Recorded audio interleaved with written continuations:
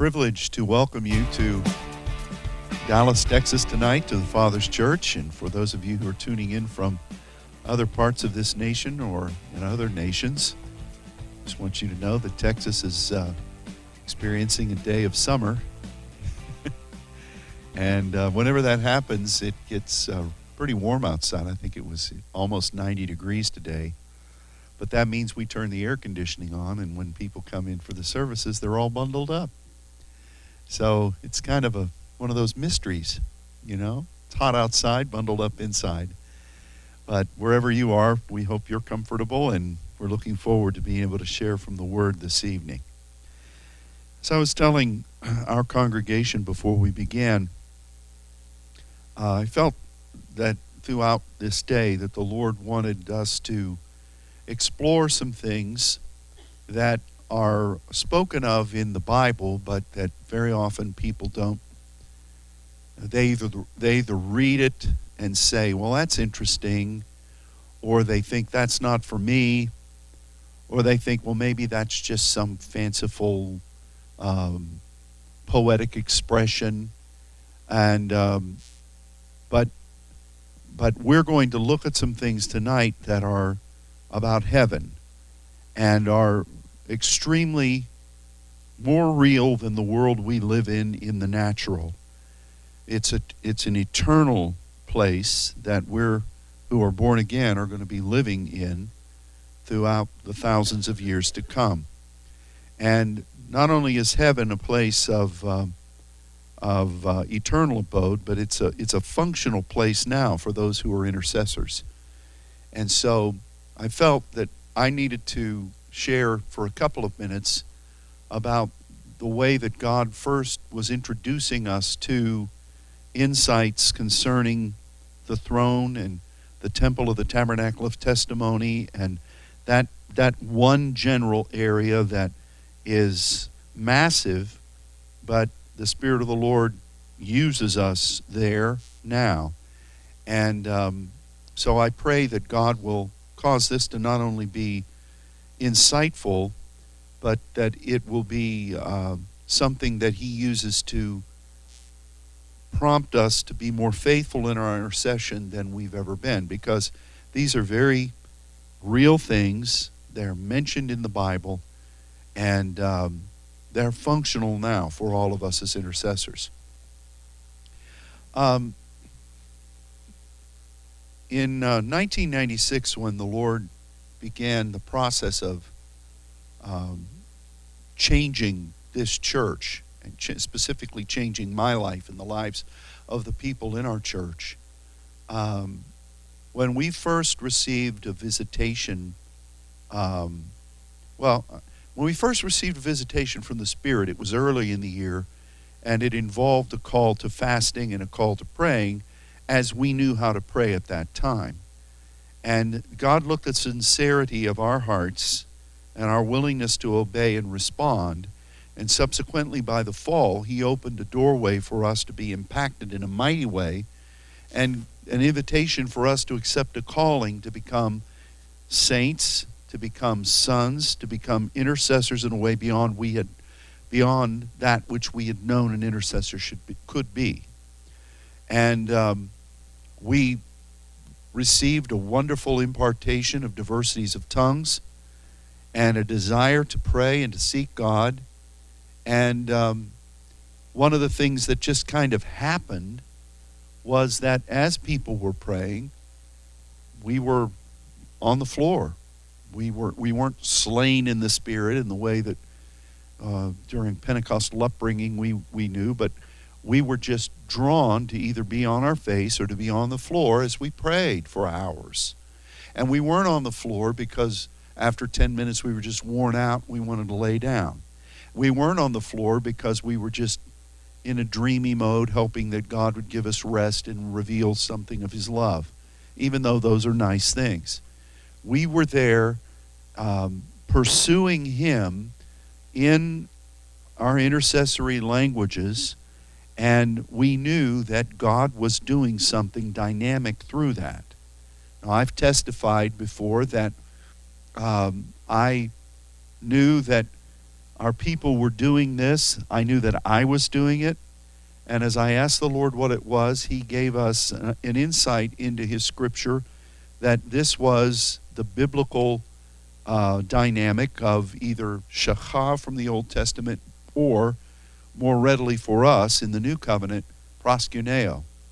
And we studied about what proskuneo was and what it meant and how God viewed it, how God looked for it. And that was a benefit, and it's something that we've been privileged to be able to do since that time and to spread to intercessory groups throughout the world. And that continues to be the case. But I want to talk about what proskuneo, where we offer proskuneo, and another factor of proskuneo that perhaps we haven't clarified in a way that God wants us to clarify now. One time when I was in prayer in our sanctuary in proskuneo, I was aware of the fact that I no longer was in the sanctuary.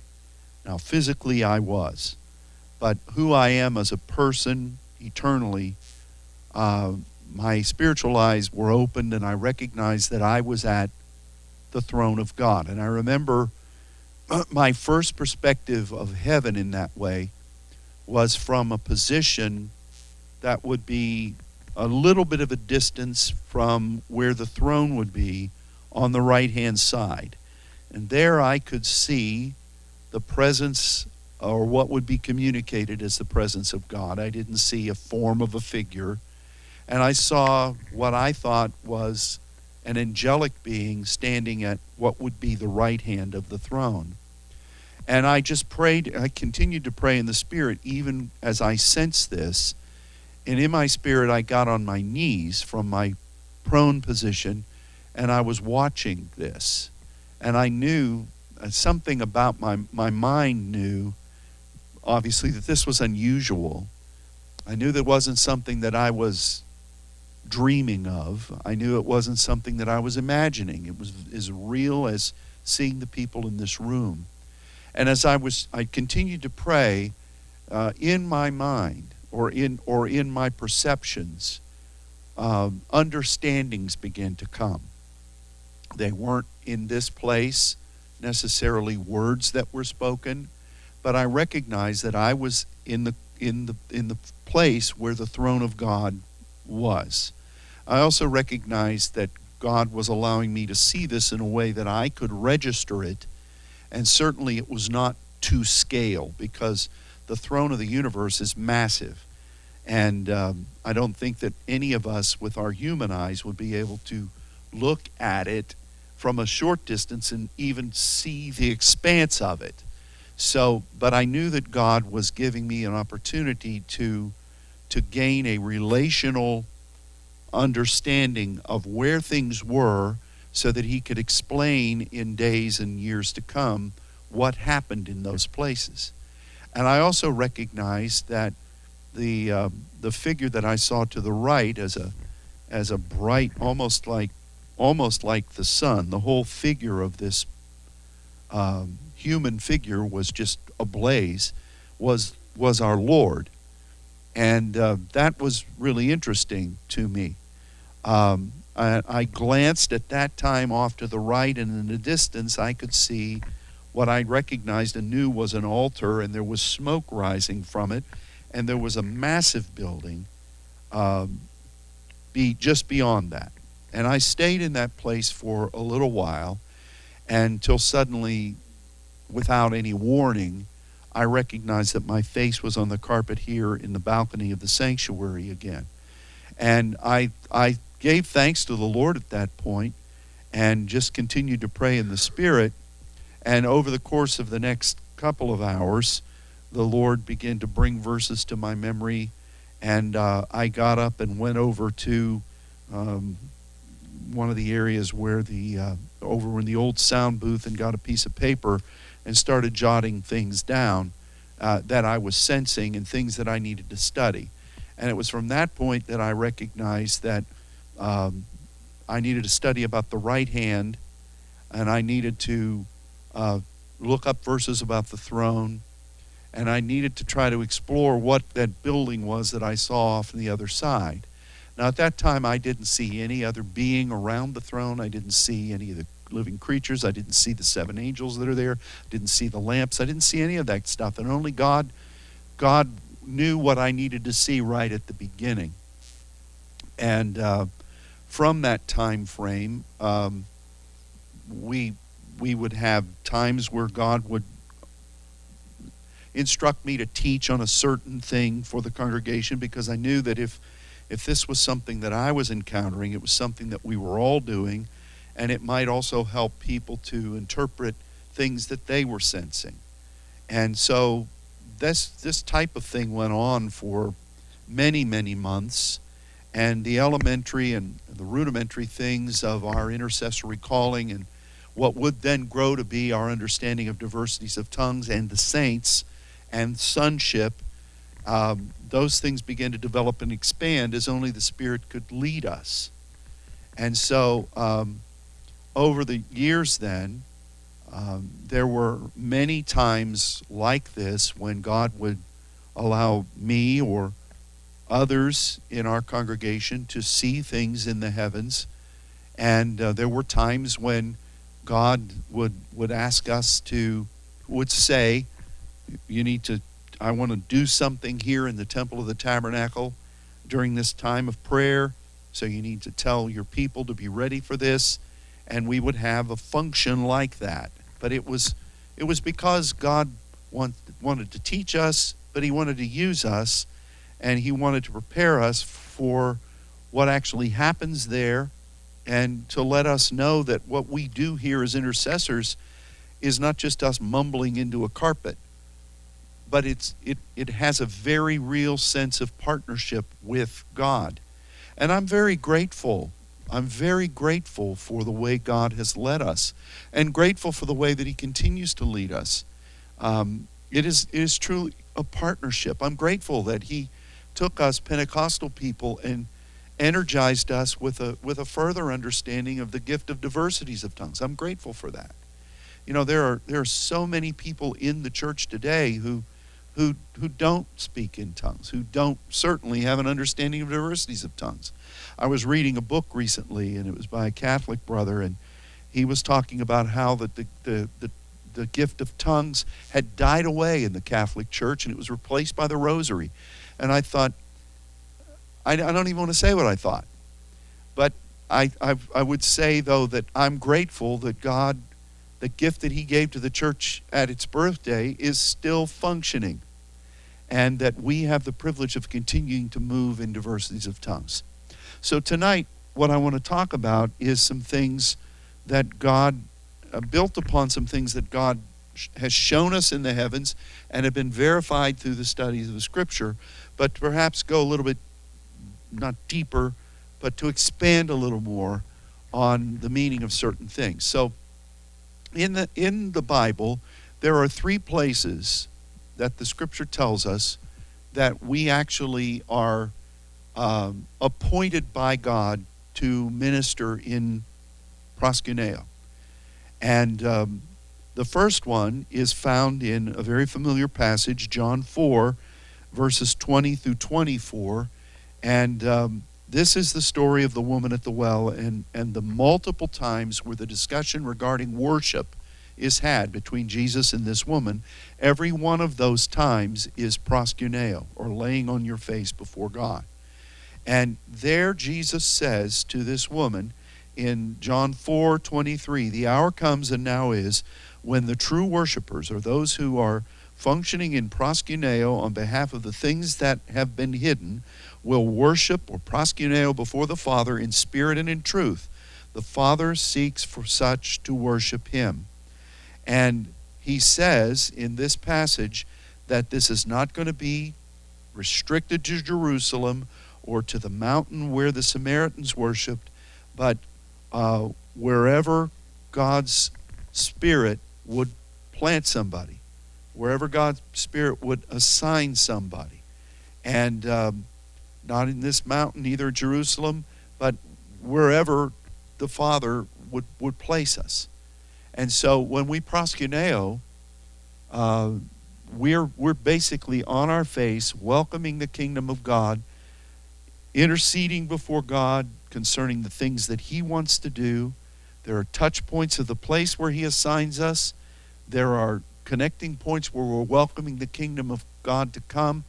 But God searches for people to do this passage says, and it's wherever God has assigned you. So on earth, it's a touch point of proskuneo in service to God. Now, point 2 on your sheet speaks about people proskuneoing, angels proskuneoing, elders proskuneoing before the throne of God in heaven. Revelation 7:11 says, all the angels stood round about the throne and about the elders and the 4 beasts, and they fell before the throne of God on their faces and proskuneoed before God. There are a lot of passages in the book of Revelation that talk about proskuneo before the throne of God. This is just one of them. The other place in the Bible where it says proskuneo is offered is in the temple of the tabernacle of testimony. Revelation 11:1 and 2, there was given unto me, John, a reed like unto a rod, and the angel stood and said, rise and measure the temple of God and the altar and them that proskuneo therein. But the court that is without the temple leave out, measure it not, for it is given unto the Gentiles. And the holy city shall they tread underfoot 42 months. So those 3 places where the Father assigns you, you're representing the throne, there's proskuneo going on there, and there's proskuneo going on in the temple of the tabernacle of testimony. And so we need to remember that, and what we're going to study tonight, I just want to give you kind of a heads up of where we're going. Well, I've never taught this before, so putting it in its place is kind of new to me. Let's talk about the altar, the golden altar first, and then we'll come back to what I was going to say, okay? There's a golden altar, an altar where the incense of the intercession of the saints is offered. And if you were facing the throne, off to the right, in the farther distance, is the temple of the tabernacle of testimony, whose walls are made of the breath of God. And before that, not equidistant before the throne and the temple of the tabernacle, but before the temple of the tabernacle of testimony is this massive altar where the fire of God burns, and upon that is offered the intercession of the saints. We're going to look at these passages. The first one we want to look at is actually from Isaiah 6, verses 5 through 7, and it's reminiscent of what Pastor Larry spoke two seminars ago on a Sunday morning. He says in Isaiah 6, then said I, woe is me, for I am undone, because I am a man of unclean lips, and I dwell in the midst of a people of unclean lips. Mine eyes have seen the King, the Lord of hosts. Then flew one of the seraphims unto me, having a live coal in his hand, which he had taken with the tongs from off the altar. He laid it upon my mouth and said, lo, this has touched your lips, and thine iniquity is taken away, and your sin purged. Let's look at a couple other verses, and we'll come back and talk a synopsis of all of those things. Revelation 8:2 through 5 is where I'm getting this statement about the intercession of the saints. I saw the 7 angels which stood before the throne of God, and to them were given 7 trumpets. Another angel came and stood at the altar, having a golden censer. There was given unto him much incense, that he should offer it with the prayers of all saints upon the golden altar which was before the throne. And the smoke of the incense which came with the prayers of the saints ascended up before God out of the angel's hand. And the angel took the censer and filled it with the fire of the altar, cast it into the earth, and there were voices and thunders and lightnings and an earthquake. Now you notice here that it says incense and the prayers of the saints. In the Old Testament, the Bible says through David that the prayers of the saints were as incense. Here it speaks of 2 different factors. And what I want to say about that is we studied about the ingredients of incense. We studied about, in the Old Testament, we studied about how they form that definition of what prayer really is. in conjunction with the will of God. We've studied that. So here you have God expressing something that speaks of what he's wanting to accomplish, and it's mixed together with our prayers. And so that is offered up at this altar, which is right beside the walls of the breath of God for the tabernacle of testimony. Ephesians 1, verses 20 through 23. Now, the Bible says that Jesus is the chief intercessor in heaven. And here we see in this passage that the Lord is put set at the right hand of the throne of God in the heavenly places. We've studied about that. Romans 8:27, though, says that he that searches the hearts knows what is the mind of the Spirit, because he makes intercession for the saints according to the will of God. There's intercession being offered by Jesus. And what this says to me, again, I've never taught this before, so these verses, I haven't weaved them all together yet. It's all here. I know it's here. I'm just kind of looking for the other verse that I wanted to find, and I should have put the top verse from page 3 right here. So forgive me. Let's just look at that. Revelation 14, verses 13 through 20. I heard a voice from heaven say to me, Write, blessed are the dead which die in the Lord from henceforth. Yea, says the Spirit, that they may rest from their labors, and their works do follow them. And I looked, and behold, a white cloud, and upon the cloud one sat like unto the Son of Man, having on his head a golden crown, and in his hand a sharp sickle. And another angel came out of the temple, crying with a loud voice to him that sat on the cloud, Thrust in your sickle and reap, for the time has come for you to reap, for the harvest of the earth is ripe. He that sat on the cloud thrust in his sickle on the earth, and the earth was reaped. And another angel came out of the temple which is in heaven, he also having a sharp sickle. And another angel came out from the altar, which had power over fire, and cried with a loud cry to him that had the sharp sickle, saying, Thrust in your sharp sickle, and gather the clusters of the vine of the earth, for her grapes are fully ripe. And the angel thrust in the sickle upon the earth, gathered the vine of the earth, and cast it into the great winepress of the wrath of God. Now, what I wanted to say about this is this. We're praying on earth for the kingdom of God to come. Jesus said, the kingdom come, your will be done on earth as it is in heaven. And we recognize that when we're praying the will of God at the throne, and we're praying for the kingdom of God to be manifested as he wants. We are agents of heaven here on earth. Our conversation is in heaven, even though we're here on earth. And what we studied about on Sunday night was that regarding the temple, which we're going to look at, I'm sorry this is so haphazard, but I'm explaining it right now. When we are praying, we remember that both Ezekiel and John were commanded to take a reed, which is a hollow tube, and to measure the walls, the altar, even what was going on, John, with those that were proskeuomai within, with that reed. The reed represents the jealousy of God, because that's what it is in the Old Testament, kanah. It's the same word for the reed in Ezekiel. And that means that we have power from God, authority from God, to represent his kingdom, but our power is solely dependent upon him filling it. We have authority, we obey, but it's hollow, because it has to be through the power of God. It's not by our might or by our power, but by his Spirit. So the reed itself, and all the passages we've studied about this in the past, where it's used in the New Testament, from Jesus being given a reed and him smiting it on his head at the crucifixion, and John being talked about or Jesus said some people come out here and they want to see a reed blowing in the wind. You have a passage that speaks about how a bruised reed he will not break, or a smoking flax he won't quench. We'll talk about that in a minute. I probably should have written this before I taught on it.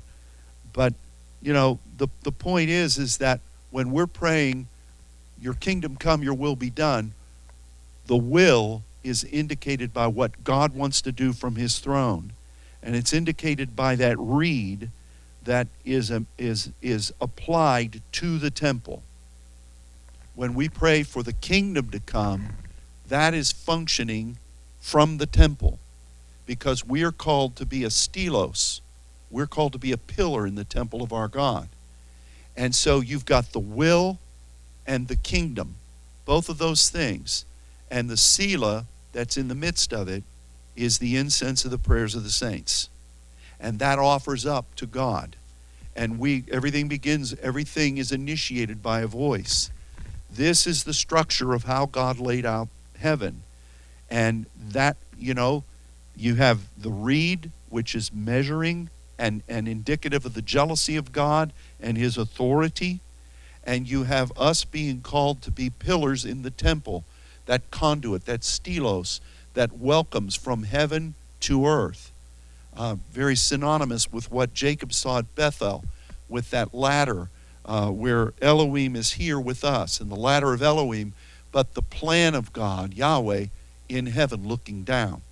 So this all makes perfect symmetrical sense. It's the way heaven is structured. It fits perfectly with the way Jesus taught us to pray, and all of these types of passages. So interestingly, this one that we just read in Revelation 14, at some point you see Jesus, the Son of Man, sitting on a cloud. Well, that in heaven has to be the incense right there where the altar is, the cloud of incense. You have a voice coming from the temple instructing him or empowering him. Nobody's going to instruct God, but command ye me concerning my sons, concerning the work of my hands, saying it's time to go and reap the harvest of earth. And the term there to describe ripe speaks about a fruit that has served its time but is now being withered, and its usefulness as a fruit now has been absolutely expended. And at that point, the Lord comes and he gathers that. Now, whether that's the rapture of his church, or whether that's the calling to the four corners of the earth to bring home the saints, I don't know. But it's one of those, or maybe both of those. The next thing that happens is a voice from under the altar saying, okay, we just read it. Another angel came out from the altar, which had power over fire, and cried with a loud voice to this angel that came out of the temple. And here again it says, you go and reap the harvest.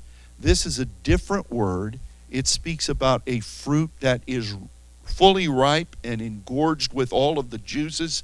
And here they gather the cluster of what in righteous way has been put before the earth.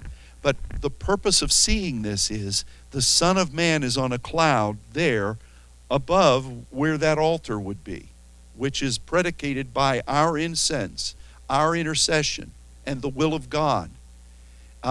He comes and brings about something that has expended what its intended usage was.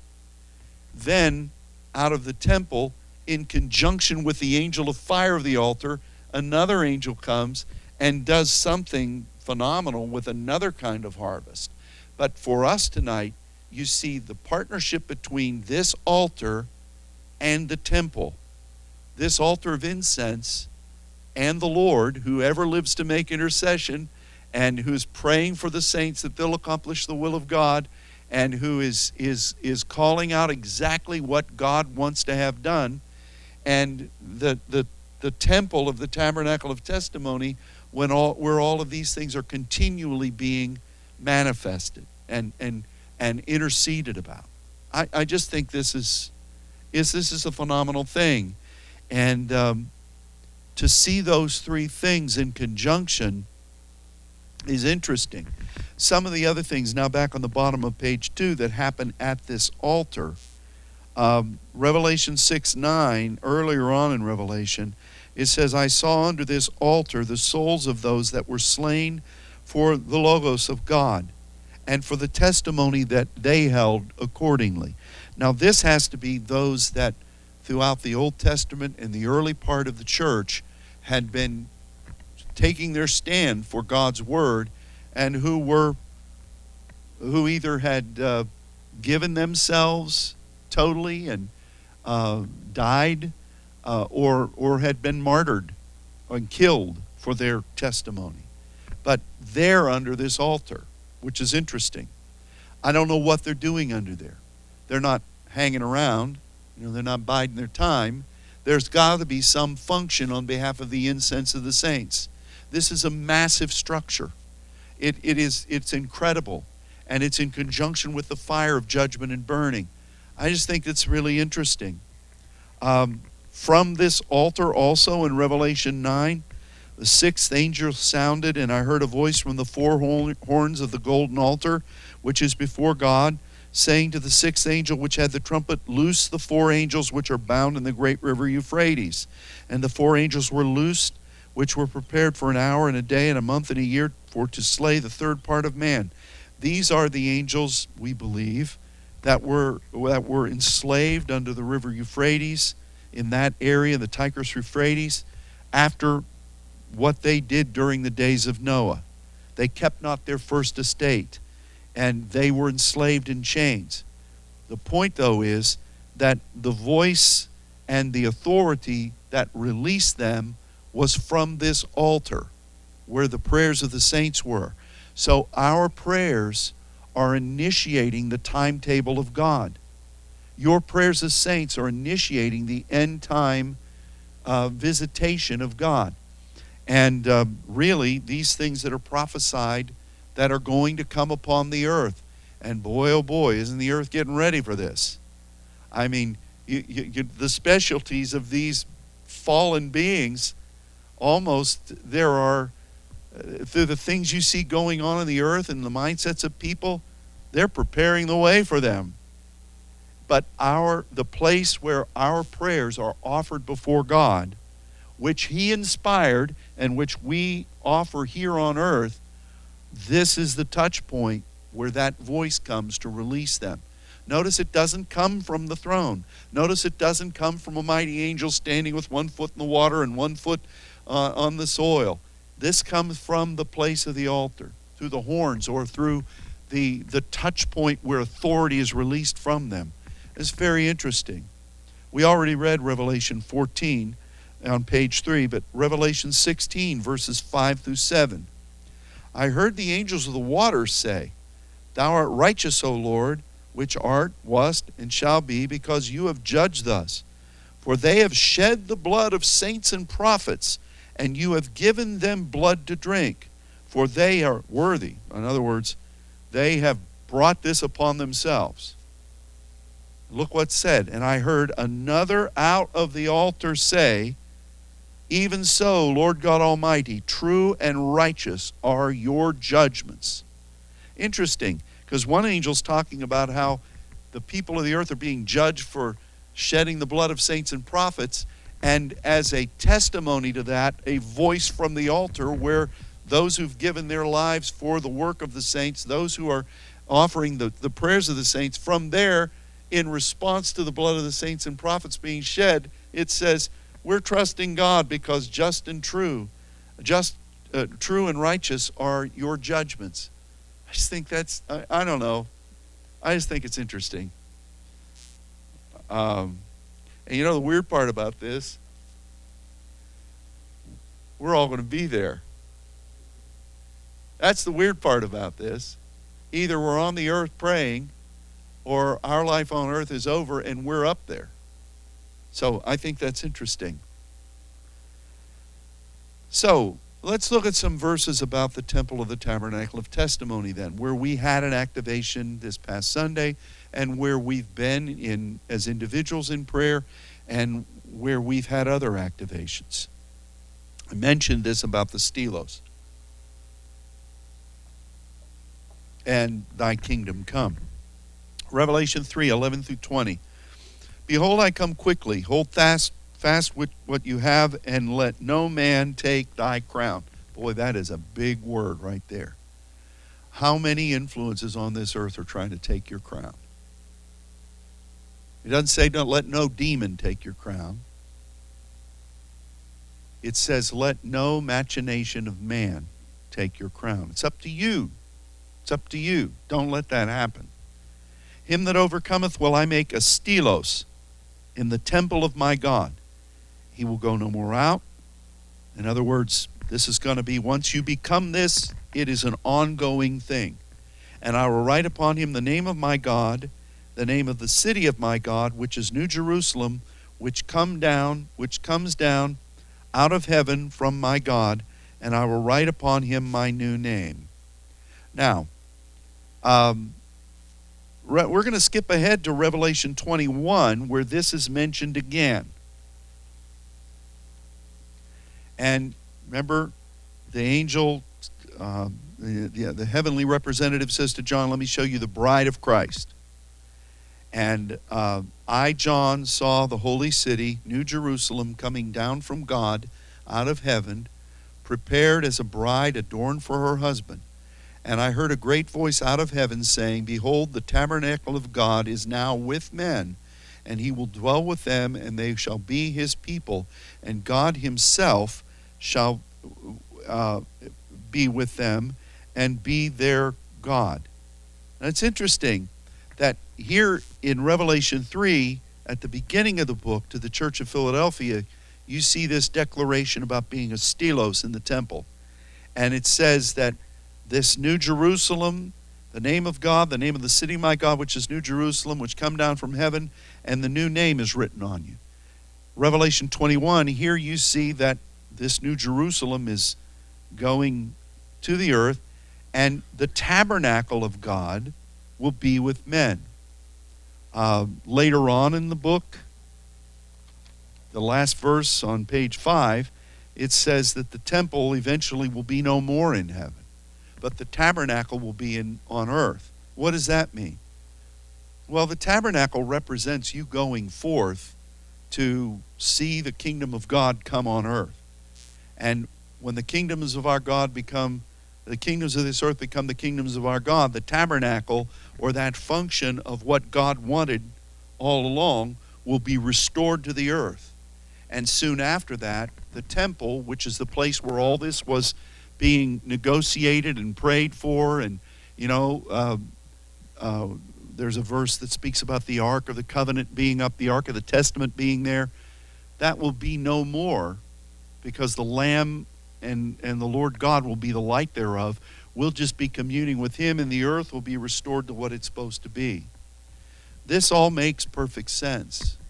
It all goes hand in hand with what you've been praying and what God is wanting you to be continually faithful to pray for. I think that is phenomenal. There in the next one, on page 4, says in Revelation 11:19, the temple of God was opened in heaven, and there was seen in his temple the ark of his testament, and there were lightnings and voices and thunderings and an earthquake and great hail. Now here's a passage that we've talked about before when we've taught on voice, thunders, lightnings, earthquakes. Why is the pattern changed here? Well, it's simply because of this. This is the place where God's throne and his authority and his rule and the temple in heaven is. And from this place, sons and dispensations of his authority are launched as lightning. So from this place, the voices have already been being offered right outside this temple. You've got the voices that have been going. So there's no need to really say voices, because that's all around. Lightnings are released, and from there you then have new expressions of how that has affected things, and you begin to commiserate in that cloud of thunder, and you begin to rejoice, and you begin to expand and extrapolate, and things are then changed, and great hail would be the the Lord wiping away those things as a scourge that have stood against him. I think that's really cool.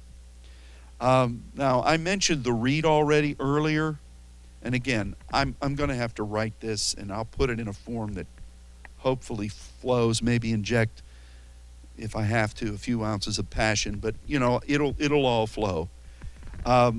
You've got the reed that John had in Revelation 11. We talked about that.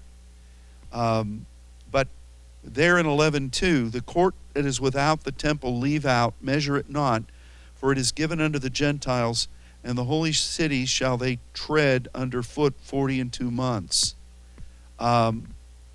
This is interesting to me because when we did the activation on Sunday night, the Lord allowed me to see a few things in the temple, but then the next thing he did was he took me out into this court of the Gentiles, and I saw two massive angels dressed in white robes that were more what you'd see people in the fields where they would roll up their sleeves, and it was more like not a dress robe but a working robe, and they had these massive things that looked like winnowing baskets, and they were with muscular arms. They were just throwing this mixture of wind and looked like oil, and I don't really know what it was. I didn't do a chemical analysis of it, but they were throwing it into the place of the profane place. There is another passage in the book of Revelation where it speaks about angels doing things to that, and I feel like God is really preparing what he's going to do in the nations now. But it's very interesting that this place is mentioned here, and it is given to the Gentiles. It is given to the Gentile church, which is, according to the book of Acts, the tabernacle of David in this hour. In Ezekiel 40, it says something interesting, verse 3, where Ezekiel is measuring with a reed. He brought me thither, and behold, there was a man whose appearance was like the appearance of brass. A line of flax, and this is the same as linen, was in his hand, and a measuring reed, and he stood in the gate. This is interesting because this line of flax or linen is what was also attached, the plumb line, the balance of the righteousness of God, what he wants to have done. So you had in one hand this line of flax or linen, and in the other you have this reed of authority that Ezekiel sees either the angel or the Son of God holding in his hands. And I think it's interesting that if you take that and you recognize that this flax is the same word as linen, and you go into the New Testament, and you see in Revelation that you have the saints that are dressed in white linen, and they're spoken of as that being the righteousness of God. So the righteous vision, we're clothed in that. David was clothed in that when he danced into Jerusalem with the ark. But here, this same fabric, thread, is the measuring line of the judgment of God, of the plumb line of what God wants to do. And in the other hand is this reed that he's measuring. If our incense as saints, which is what we're clothed in, and our righteous vision in partnership with God, if our offering of incense would be indicative at this altar of this that's in the one hand of this angelic being, and the reed is on the other, I would say to you, we need to really cherish the fact that we're called as saints, and what we are to be. In Revelation 17, You see the overcomers from the great tribulation in Revelation 7, verse 13. One of the elders answered, saying to me, what are these which are arrayed in white robes, and whence came they? And again, I said on a number of occasions, it's so often angels or elders, heavenly representatives will ask you a question regarding something that they're wanting to reveal to you.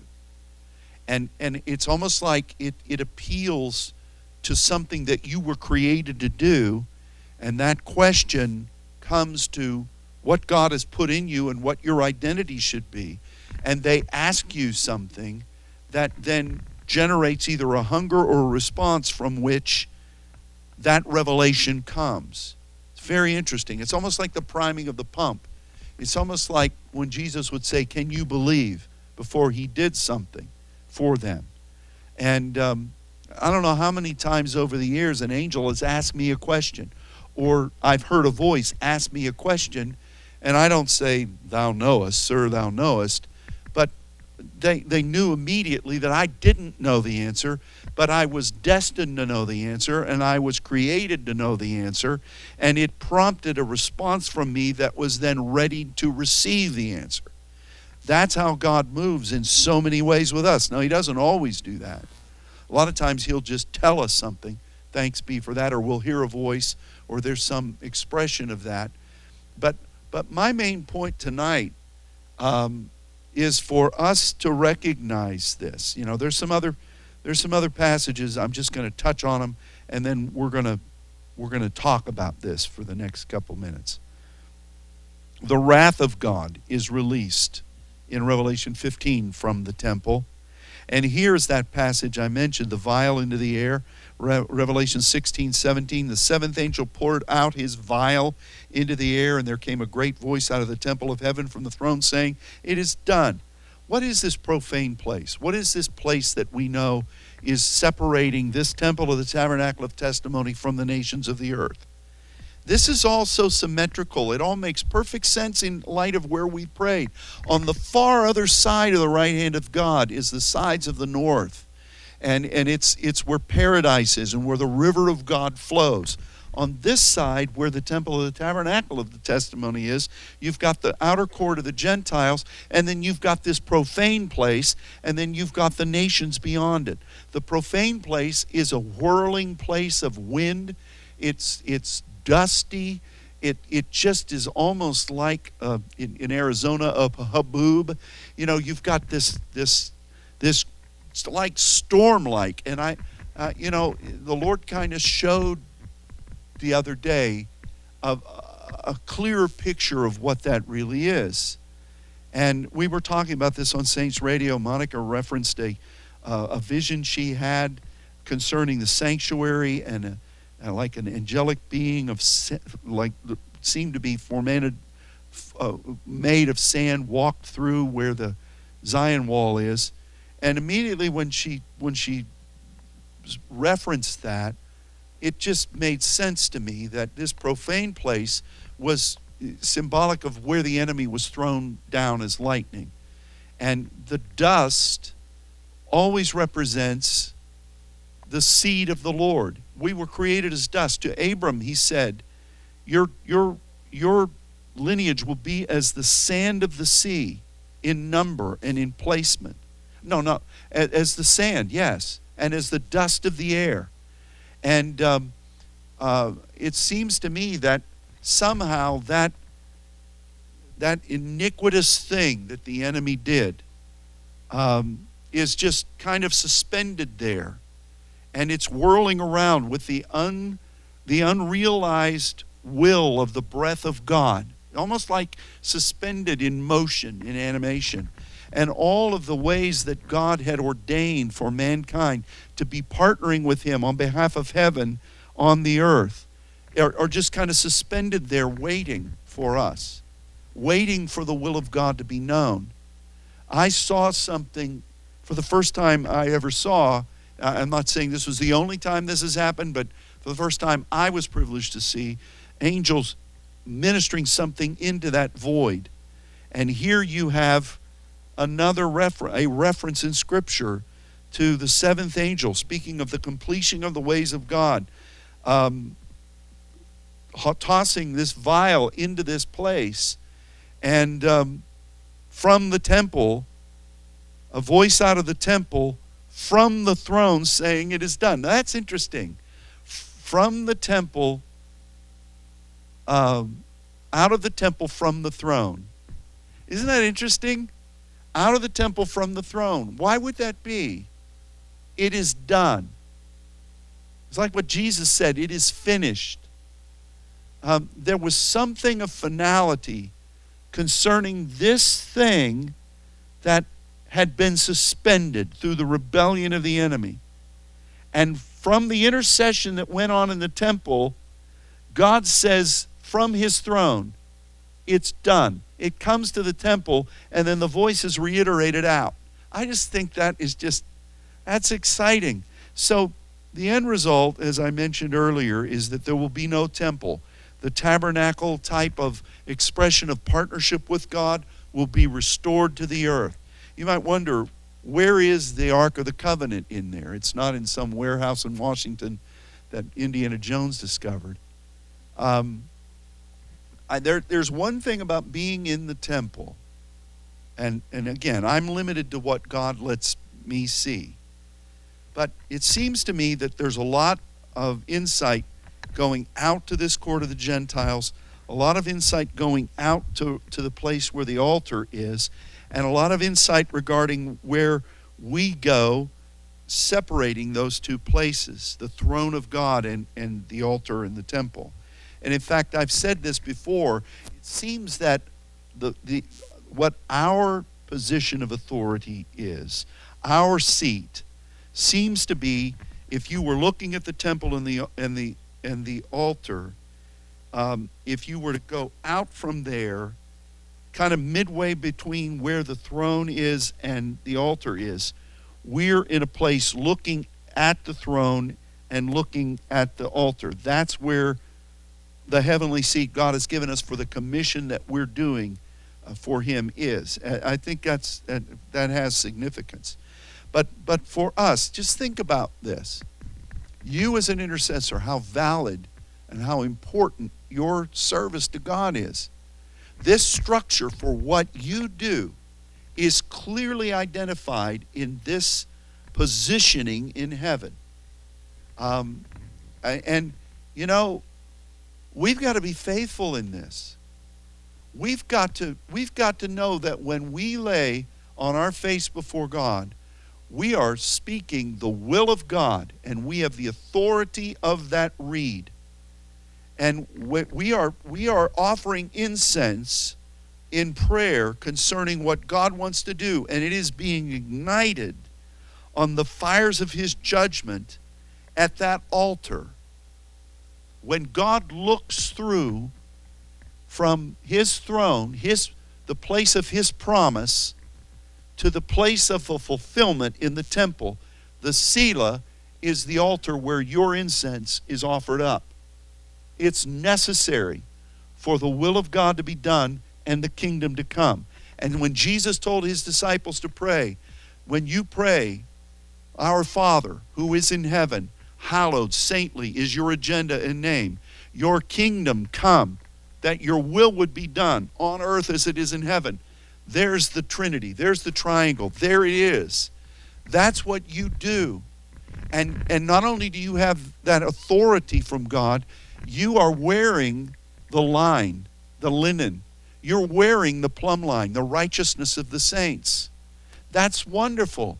And you are given the privilege of being the pillar, not a load-bearing pillar, but a stelos that transports something from heaven to earth, on earth as it is in heaven. Jesus basically in that prayer tells the very pattern of heaven, the very pattern of the saints, the very pattern of prayer, the very pattern of what we're doing.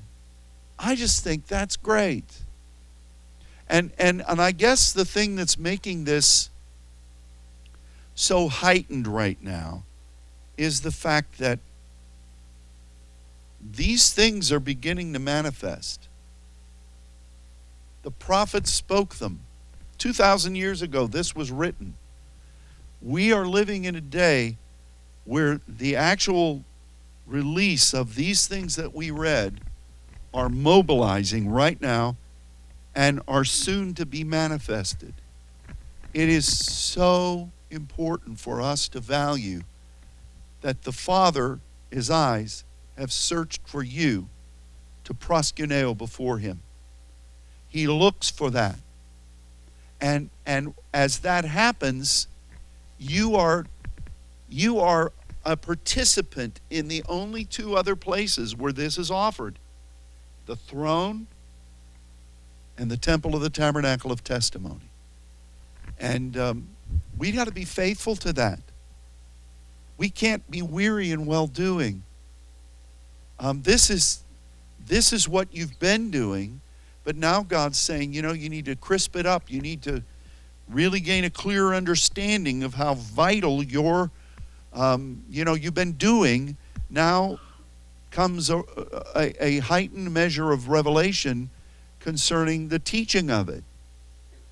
And, and I think, too, that so much is going on what would be the left hand of the throne, the fulfillment place in the timing of God. We're commissioned as sons at the right hand of the Father. We're commissioned as saints and as sons at the right hand of the Father, on the other end of the throne. And there, on that side, is the paradise of God, where the river of the water of life is, where the tree of life is, which the saints are privileged to eat of the fruit and to take the leaves of those trees for the healing of the nations. It's like we're equipped on that side. We're nourished. We're supplied on that side for our function as sons, for our function on this earth as spiritual entities for God. But the other side, where it's really fulfilled, is in prayer, because God looks for intercessors to fulfill his will. It's like on the left-hand side is God fulfilling what he said. On the right-hand side is us serving as sons and enjoying the bounties as sons. But we still have to do the intercession. So we're right and left. We're lover and warrior. You might argue as to which is really the lover and warrior, or whether it goes back and forth. Are you a lover in the temple, or are you a warrior in the temple? It seems like there's a whole lot of warfare coming out of this temple. Think about it. Send the sickle in. Anyway, it's fascinating to me. This is just burgeoning. But we are instruments in the hand of our God, but we're agents of his love, and we're agents of his eternal plan to partner with him as sons. So when you lay on your face to pray, don't let the enemy deceive you into thinking you're not doing anything, or it doesn't matter whether you're proskuneoing. That's crazy. And we shouldn't buy into that banana in the tailpipe. We shouldn't buy into that foolishness, because it's a lie. What we need to do is recognize that our Father has positioned us where we are. And we've been given the privilege of understanding, to whatever degree we do, that we're laying on our face. We're utilizing this grace gift of diversities of tongues. We're hearing from God. We're interpreting through the anointing of the Spirit the things that he wants us to interpret through those. And through that, then, we're being given the privilege to establish the building blocks of the doctrines that God wants his people to be moving in. And when you're praying there, you're also aligned with the throne, whether you ever see it or not. Don't let the enemy do that. Well, I didn't see anything. God must not love me. Let me ask you this. When you ask Jesus to forgive, God to forgive you of your sins through the power of the blood of Jesus, and your sins were washed away, did you see that? Some of you might have, but I never did. Now I sitting over there, well, I didn't see anything. I didn't see it, so it must not have happened. None of us do that. None of us do that. But God gives us the opportunity to have insight concerning things that expand upon the truths of His Word. I'm grateful that He showed these things, because as He showed them, these scriptures all fit their place. They fit perfectly. It's not made up. It's not a story. It's not a Greek mystery. This is what God's doing, and you are in the middle of it. I would dare say that you're one of the few that He has chosen to give this insight of His Scripture to.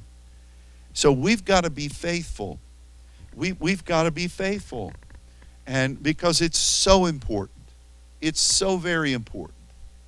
And remember, and I end with this, you're proskuneoing. The eyes of the Lord have seen you and called you there. He's with you. You are speaking His will from His throne.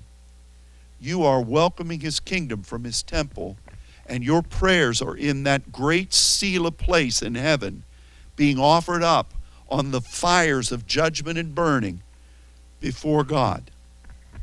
Don't forget that, because it is more real than anything you're going to do tonight on this earth, anything you're going to do tomorrow and the appointments you have. This is eternal, this is divine, and this is from your Heavenly Father. Amen?